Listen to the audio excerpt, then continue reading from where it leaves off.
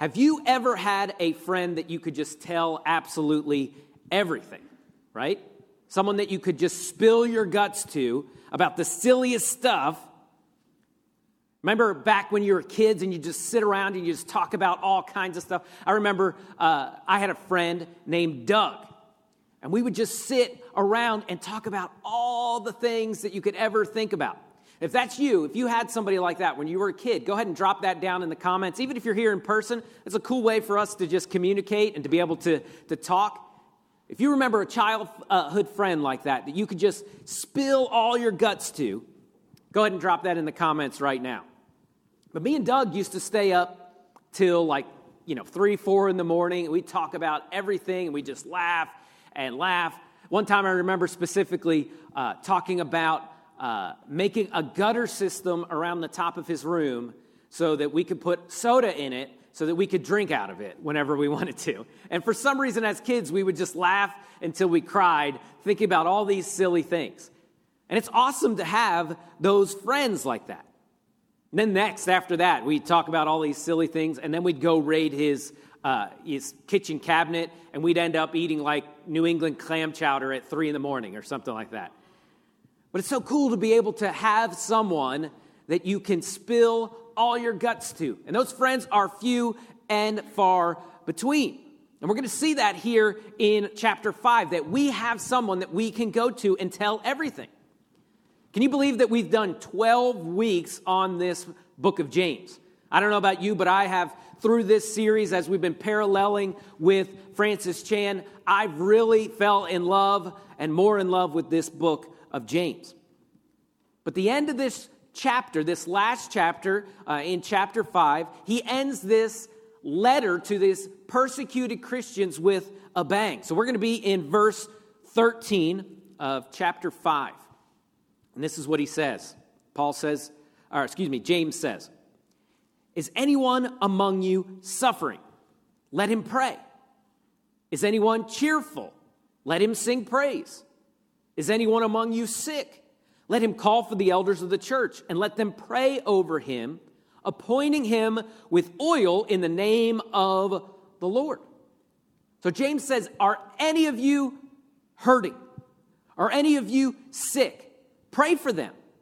Is someone rejoicing? Well, then pray with them. Sing with them.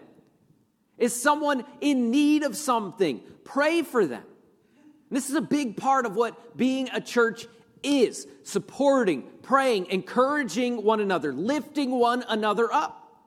We're trying to become a better praying church. That's why we're trying to have this prayer walk today from 2 to 4. And maybe it's more like a prayer drive, if it's pouring out rain. But we want to be a better praying church because a church that prays together can make a difference.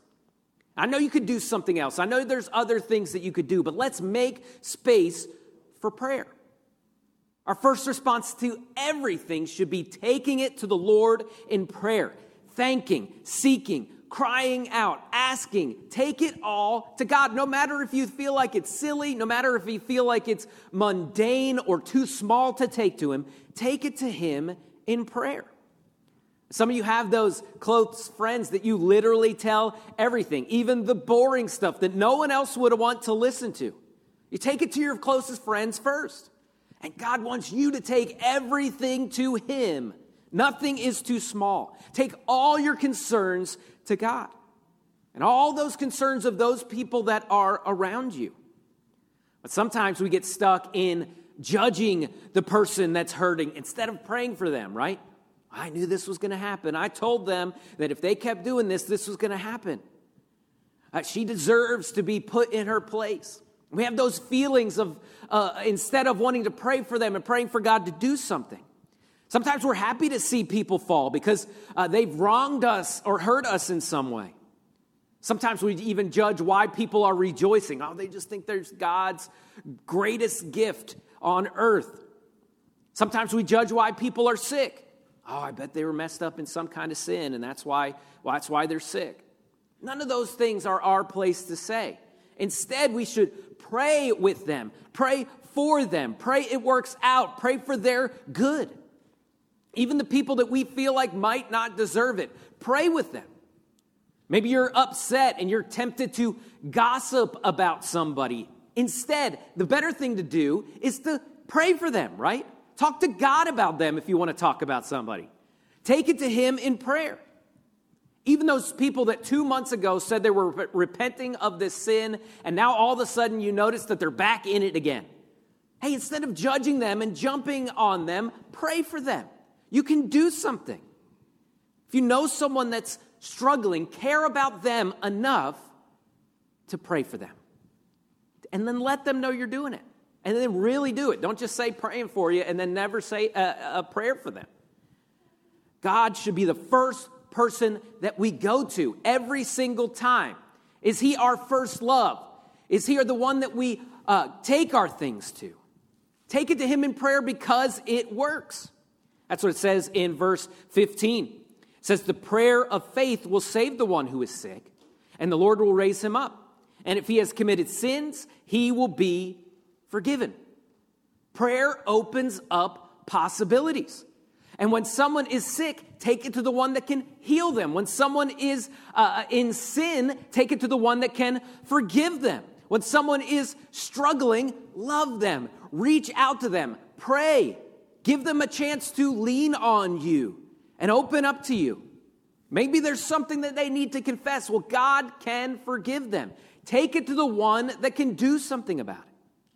Verse 16 tells us to therefore confess your sins one to another and pray for one another that you may be healed.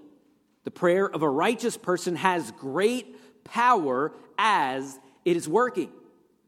Sometimes we feel like we're independent and we don't want to lean on people. We don't want to inconvenience them or use them in some way. But the Bible tells us that we need each other. We've got to be bold enough and have the courage to reach out when we need help.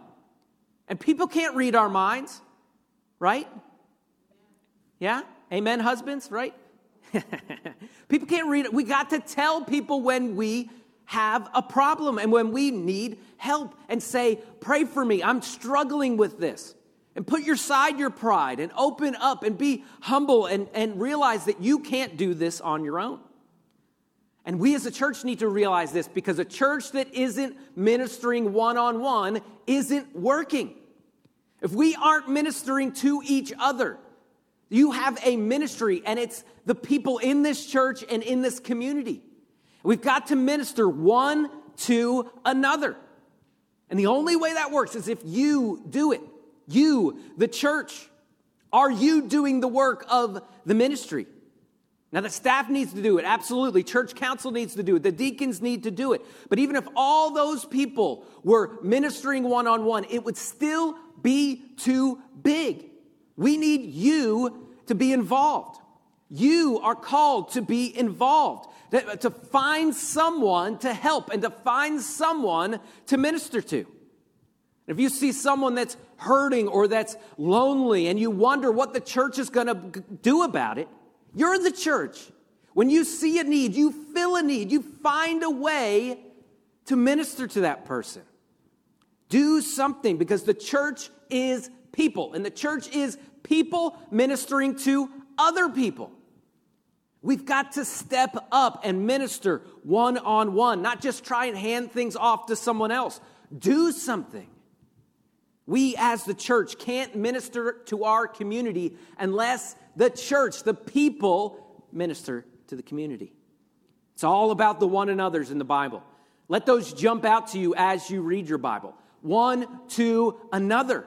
Not one to just everyone, because we can't do it. It's too big. It's one to another. Find your one that you can minister to. It's all about the one another's, praying for one another, confessing sin and repenting, getting accountability from one another. Maybe that's you and you need to get to a place where you are putting aside your pride enough to reach out to a mature Christian and say, hey, I need help. I need someone to pray for me. I need someone to be, for me to be accountable to. And talk to them about your struggles. The one another's are proof that a church is alive and loving God and loving our neighbors. Verse 17, says Elijah was a man with a nature like ours, and he prayed fervently that it might not rain. And for 3 years and 6 months, it did not rain on the earth. And then he prayed again, and heaven gave rain, and the earth bore its fruit. This is so awesome. This is an amazing verse. Why? Because it tells us that Elijah was a man just like us. He wasn't a superhero. Yes, God did some amazing things through him, like call down fire from heaven. But we need to remember that God is the hero of this story, not Elijah. It wasn't God that was, it wasn't Elijah that was the great person in this story. It was God. Elijah was just a man, and he prayed and he prayed and he prayed fervently and earnestly, and it didn't rain for 3.5 years. Elijah was a human just like you and me. David, Moses, Abraham, Paul, Peter, Ruth, Mary, they were all just broken vessels like you and I are. But they trusted God, and they had faith, and they fellowshiped with God through prayer, and God did the work. But Elijah prayed, and the heavens were shut, and then he prayed again, and God opened them up again. Now, Elijah just wasn't, doing it for no reason. He was trying to show off God's power. And God had a message for his people that he was in control. And the power of prayer is real. And God makes it available to us today. But too often we talk to other people instead of talking to the one that can do something about it. There's just some spiritual drought in your life, and there's some dryness in your life. Then pray. God can bring the blessings of rain and spiritual renewal. Maybe you're in a spiritual storm, and God can calm that storm in you. Pray. Reach out to him. Hopefully you've been around here long enough to know that I love to stand with you in your prayer requests. I love that. I love to be able to pray with you and to be there for you in the different things that are going on in your life. But at the same time, you have to realize that my prayers are not any different than your prayers. I want to be there with you, but you can take those things to God in prayer yourself. Francis Chan says this: when you pray, you are praying just like Elijah, just like Moses, just like David. You can have closeness with God just like they did. And when you look in God's word and you see someone crying out and you're like, man, I wish I could, you can do that. Now, I'm not always saying that every miracle in the Bible that, you can just call down like you're some type of superhero and God's some type of genie. No, God is in control and he does whatever he wants to. But you can pray just like these people. Your prayers are powerful. And people that we would call the greatest Christians are still just men and women. God is the one that is great. And God just doesn't want you to hand off your prayers to other Christians, although you should do that and you need to lean on other people. But you can take your prayers yourself boldly to God's throne. You can go right up to the one that created the heavens and the earth. You can go right up to the one that formed you out of the dust. And you can take your prayers to God. Now, will God always do what you pray for? No. No, sometimes God has a bigger plan at play. And in those positions, you just have to trust him. Hey, look, the same thing goes for studying the Bible. You can read your Bible on your own, and you can get something from God. It doesn't have to come from behind a pulpit. You can own your faith. You can feed your own faith. See, God wants to use each and every one of us, those here in person and those online. He wants to use you for big things. He wants to do big things through you. But I think sometimes we have low expectations for ourselves when we look at all the sins that we've been involved in, all the times that we feel like we're weak, and we think that somehow God can't use us. But God wants to do big and amazing things through you. I don't know whether that means miraculous things or whether that means just touching someone's life in a way that is meaningful. But either way, those things are big things. James 5:19. He tells us that here, that we can change the world, and you can change the world. says, my brothers, if any among you wanders from the truth and someone brings him back, let him know that whoever brings back a sinner from his wandering will save his soul from death and will cover a multitude of sins. This is an awesome verse about what the church should really be about. Instead of just being a place where we all come and sit together and act like we're perfect, what we should do instead is reach out to each other, especially when we're struggling. Maybe it's a bad attitude. Maybe it's gossiping. Maybe it's some type of marital sin. We need to jump in and not be judgmental and not condemn people, but love them enough to say something and to say, I'm here for you and I can help you. I might not have all the words to say, but I can walk through this with you. This is an awesome verse, and it tells us that if we can help someone and walk with someone and help them turn from their sin back to God, you can save them from a multitude of sin.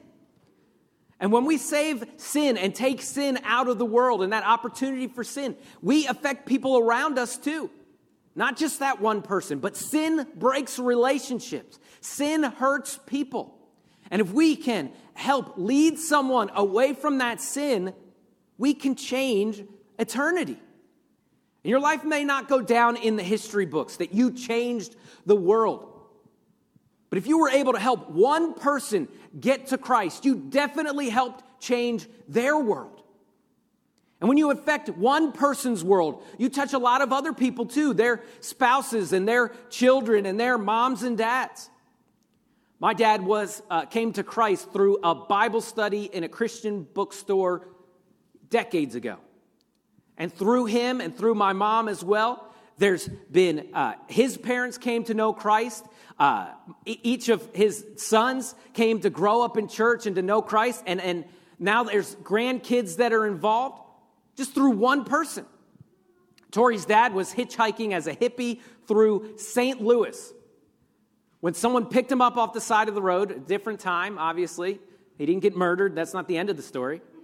But that person, with his long hair and his guitar, that person picked him up and said, hey, have you heard about Jesus? And he thought they meant a rock band.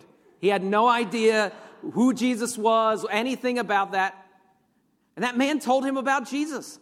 And through that, he got saved. And his kids came to know Christ and to grow up in church. And he's been a pastor of a church for 30 years and has led multiple people to Christ, hundreds of people to Christ through that one touch, that one hippie kid that probably nobody thought was going to make a difference in the world. And we have no idea how far the touches will go. And the differences that we can make in people's lives. That one verse that we share. That one prayer that we pray with somebody. That boldness that we have to not be so timid in our faith. And instead we jump in and give a word of encouragement. That moment that we had courage and we cared can change absolutely everything. Think about how many individuals that Jesus touched and how far those touches went. And we're still feeling the touch decades and hundreds of years later of what Jesus did with how he affected the woman at the well and Paul and the disciples. So lovingly speak up to those friends that are involved in sin. Speak words of hope to the suffering. Pray with the sick. Pray with the hurting. Touch someone's lives. As Christians, we cannot afford to be shallow. We've got to ask the hard questions. We've got to say the hard words. Maybe it's telling someone that you care about them and that you love them instead of just being so shallow and just talking about the weather. We can make a difference in people's lives. Touching someone's life. You never know how far that touch will travel once God gets a hold of it. There are things that you can do that will echo through eternity.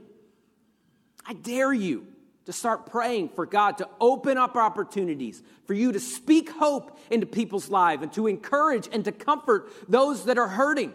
And then tell God that if you'll give me the boldness, I will take those opportunities. I dare you to start praying that every day. God, give me an opportunity to speak into someone's life. God, help me to help change someone's trajectory through your power. Yes, there'll probably be some haters that'll bring up some things that you've done in the past and how you're not qualified to talk about Jesus because you did this and you did that. Well, look at the life of Paul. Look at the life of King David. There's so many things that we can point out in people's lives. Let's confess those things and get those things right, not live in open sin. That's not okay either. But once we get those things forgiven, we become people that are bold and we step out. Think about that woman at the well, right? Right before that, she was sleeping around, being promiscuous, and then right after, Jesus told her that she could be saved. Right after, she's running back into the city to tell everyone about what she's found out. None of us are perfect. None of us are worthy of this message, the gospel. Yes, get your sin right if it's open and unrepentant. But after that, run and tell people of that forgiveness that's available. God can use you. But James tells us in this letter that faith without works is dead. Faith without works is dead. You can say you're a Christian, you can be a member, you can, do this and you do that. But if your actions, your attitude, and your life don't show it, you need to investigate that. Maybe ask your spouse, hey, is there anything in my life that shows evidence of my salvation? Am I walking with God? And if there's not, we need to investigate what's going on. Faith without works is dead. And he encouraged us to be a doer and not just a hearer. You can know all the Bible stories that you want, but if you're not acting those things out, then it's dead. He encouraged us to not get caught up in materialism and the culture, and reminded us that we are citizens of another land and we're strangers in this land. So don't get married to this world. Next, he tells us that we have to stick together, to love one another and help one another. Don't turn on each other. Don't attack each other. Pray for one another. We know that there's power in prayer. So right now, I want you to do something. If you would, those of you online, those of you here in person, go ahead and drop a prayer request, something big in your life, something that you have emotions about, right? Something that you're worried about. Maybe you can't give too much details, and that's fine. But I want to encourage you to go ahead and do that. You pull out your phone and put them in the comments on there, because we want to be a praying church. And we're going to sing here in just a second, but I want to come up and I want to pray with you about those things. If you're online, if you're here in person, do that. And then I want to encourage you to go and find those prayer requests after the service, pick a few of them and pray for them this week. Find someone that you could reach out to and say, hey, I've been praying for you about that thing that you put up on Sunday. Hey, I want you to encourage you that God's going to jump in here. And I don't know how it's going to work, but God cares about you. Go ahead. I know it's weird to use your phone in the service. Go ahead. Jump in there. Put a prayer request. Those of you online, do that too. We want to pray together with you. Now, if you do in person, I'm going to remind you, you got to turn the volume down, okay? Or else it's going to be like, blaring. But let's be a praying church. Let's jump out and ask people what they're struggling with and what they're going through. See, the church isn't working if the church isn't ministering one-on-one to each other. It's not working. There's one another's all throughout the Bible. And if that's not you, you need to ask yourself, who is my person that I can minister to? God, lay people on my heart that I can reach out to. We've got to minister one-on-one, and that only works if you do it. A church is simply people ministering to other people. And that means you have to get involved for us to be able to be the church that God wants us to be. We can take absolutely everything to God in prayer. We can spill our guts. We can talk to Him about absolutely everything. So let's pray for each other, because a church that prays together can make a difference. And prayer opens up possibilities. James 5:13. Is anyone among you suffering? Let him pray. Is anyone cheerful? Let him sing praise. Is anyone among you sick? Let him call for the elders of the church and let them pray over him, anointing him with the oil in the name of the Lord. We've got to be a praying church, to be the church that God made us to be. We've got to minister to one another. We can't just be hearers of the word and not doers. Faith without works is dead. Is there any evidence of our salvation? Works don't save us, but works are evidence. They come after the salvation. This is the wisdom that James has given us. This is the wisdom that he's bestowed upon us. And we need this today. Every head's bowed and eyes closed. The band's going to come.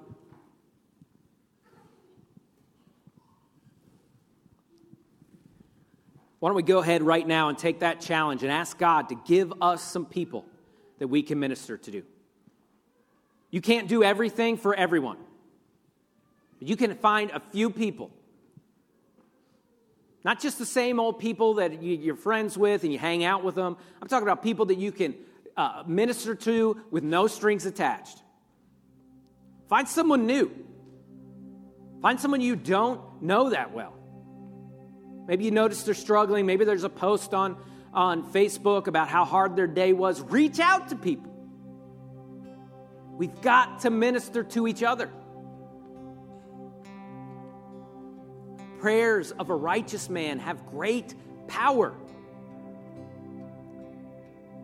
So get those things right in your life. Make sure there's no unrepentant sin, but then talk about Jesus. Tell people what he's done in your life. And reach out to each other.